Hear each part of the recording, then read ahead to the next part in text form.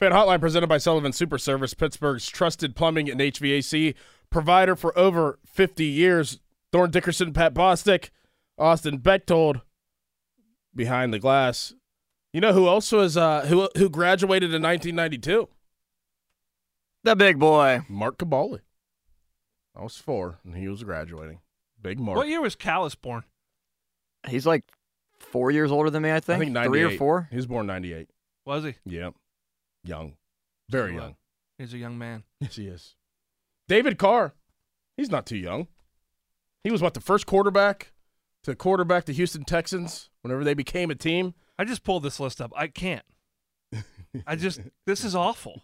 You want to go through it? I know. I'll let you go through. What is this guy looking at? He elaborated on, the top 15 offensive players in the NFL. He did this right after the season, so I don't think it factored in really the playoffs, but he did it right after the season. Top 15 players in the NFL, offensive players in the NFL, and then he elaborated on it. We don't need to elaborate on it. He wrote a paragraph underneath why backing he picked these guys. So let's start with number 1, Lamar. I'm going to go through the list, and then we can kind of pick through it. We can go around the room and pick through it. The number 1, Lamar Jackson. Number 2, Christian McCaffrey. Number 3, Brock Purdy. Number 4, Tyreek Hill. Number 5, Patrick Mahomes. Number 6, Josh Allen. Number 7, CeeDee Lamb. Number 8, Dak Prescott. Number 9, C.J. Stroud. Number 10, Puka Nacua. Number 11, George Kittle. 12, Tua Tagovailoa. 13, A.J. Brown. 14, Jared Goff. And 15, Amon-Ra St. Brown. Which one of those sticks out to you guys the most? For me, I'll start. I know that Brock Purdy was 3rd, and I'm sure that'll be one of yours. But the fact that Patrick Mahomes is 5th is insanity. We got into the debate a couple days ago, Pat, about Patrick Mahomes and Tom Brady. And that's a whole different discussion. But for right now and what Patrick Mahomes has done year in and year out, and this year, now I know they didn't have the best year throughout the season. I get that. But who's really winning you football games and who's there whenever it really counts, that has to be counted into effect of my rankings if I were ranking this. Patrick Mahomes being 5th is criminal, in my opinion. Who sticks out to you guys? Pat, we'll go with you first. Mahomes being 5th I don't think he's 1. I would still give 1 to Lamar Jackson, but to me he's 3. Yeah, I mean he's 3. He's more impactful in a game than Tyreek Hill. I don't care about the stats. And this was published the 31st. Oh, so this is recent. Okay. This is recent. I don't know how you can have watched his career and put Dak Prescott anywhere even remotely close to 8. C.J. Stroud's better than Dak Prescott. Yes. I'd put him ahead of him. Jared Goff played better than Dak Prescott. 14th? His stats were almost as good. I'm trying to think who's off this list. That should be should be on this list. Man. I mean, Travis Kelce? Travis Kelce. Kelce's not on this list. I know he's banged up. But how is Deebo Samuel not anywhere on this list? Him too. I just think the Brock Purdy a 3. Brock Purdy's too high. I mean, Come individually, I know that Brock Purdy has played well and his team's in the Super Bowl. But it's okay to say that he's a product of his environment. Now, is he a game manager? Is he a glorified game manager? I wouldn't go that far. I think he's a good player. But to be 3rd in the NFL, let's be serious here.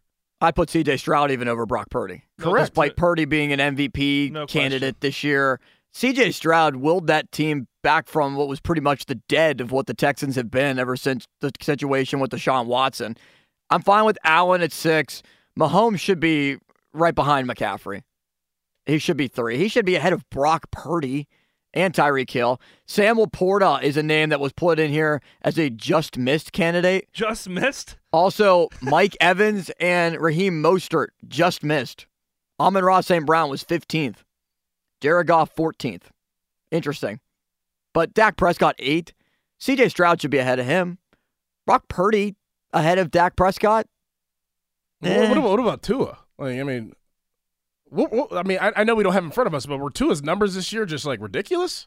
Well, he led the league in passing yards. Okay. Top 5 in quarterback wins, completion percentage, passing yards per game. Here's why they're going to justify. They're going to justify Purdy. Other than Mason Rudolph, he led the league in passer rating at 113.0. Rudolph's was 118 in 4 games. Prescott was 2, 105. So that's an 7-point difference from 1 to 2. But again, Dak Prescott led the league in touchdown passes, 36. Second in yards. But they're empty. Yeah, exactly. Like got you nothing. This is the conversation that we had the other day, Pat, about whenever Jason McIntyre and Colin Cowherd were like, okay, like consistency is sometimes better than championships. Like you're gonna get that out of Dak Prescott, but is that good enough? Like it's gonna get him on lists like this to be ace because he throws for a lot of touchdowns and he has a good quarterback rating and he does other things within the game. But what does that lead to at the end of the day? Like I get you make lists based off of facts and stats. I get that, but how do you not take into account of where the player helps the football team? Like that's why T.J. Watt is so valuable, is because whenever he's not in there, they don't win. Correct. So that's why he should be defensive MVP, in my opinion.